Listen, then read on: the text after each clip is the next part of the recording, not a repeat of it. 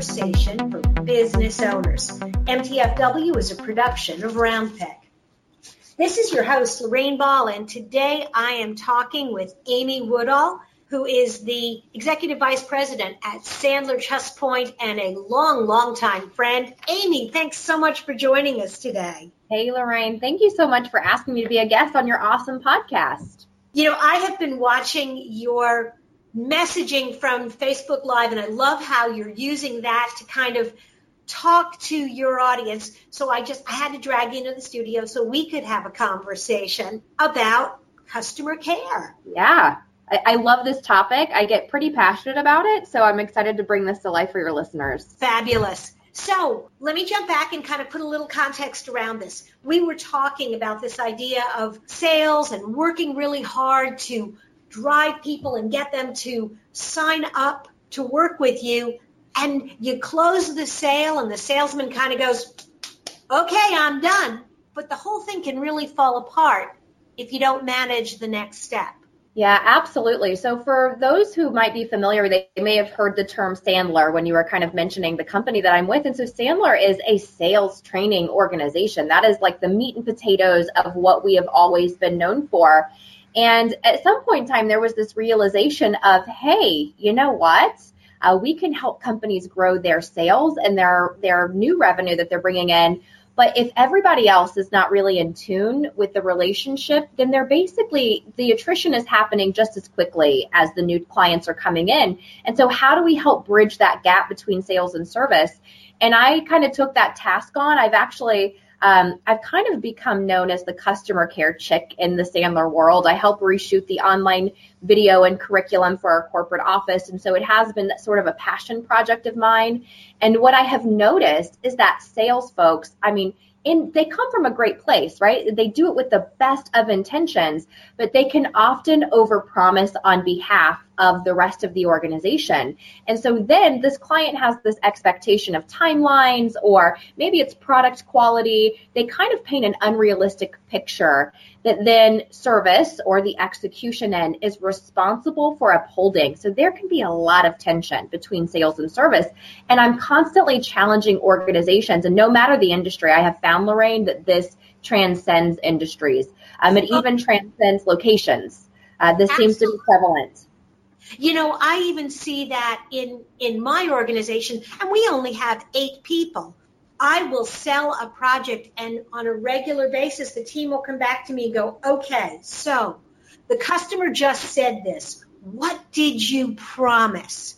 And, you know, we've had to go in and build in systems so that when I do that handoff, when I close the sale, my execution team, my web design and my marketing, my content folks have a clear understanding that I promised X, but I didn't promise Y.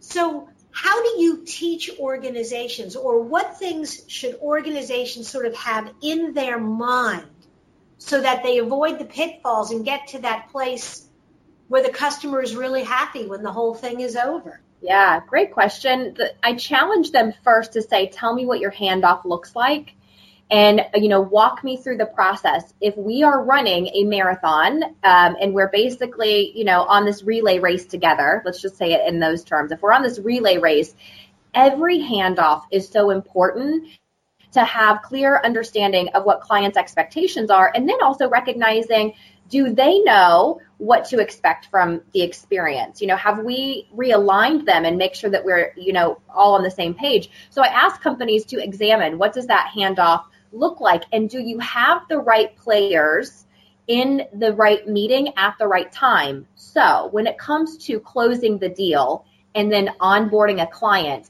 I find a lot of companies do not always have the right players in the room. You might have the right players in the room from the customer's perspective, but you don't always have the right players in the room from your organization.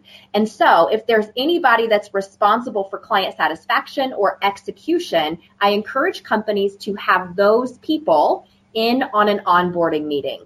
Sit down with your customer, have the salesperson in the room, have the person in charge of execution of that sales, in the room, have the client in the room, and really paint a realistic picture of what expectations and timeline should be.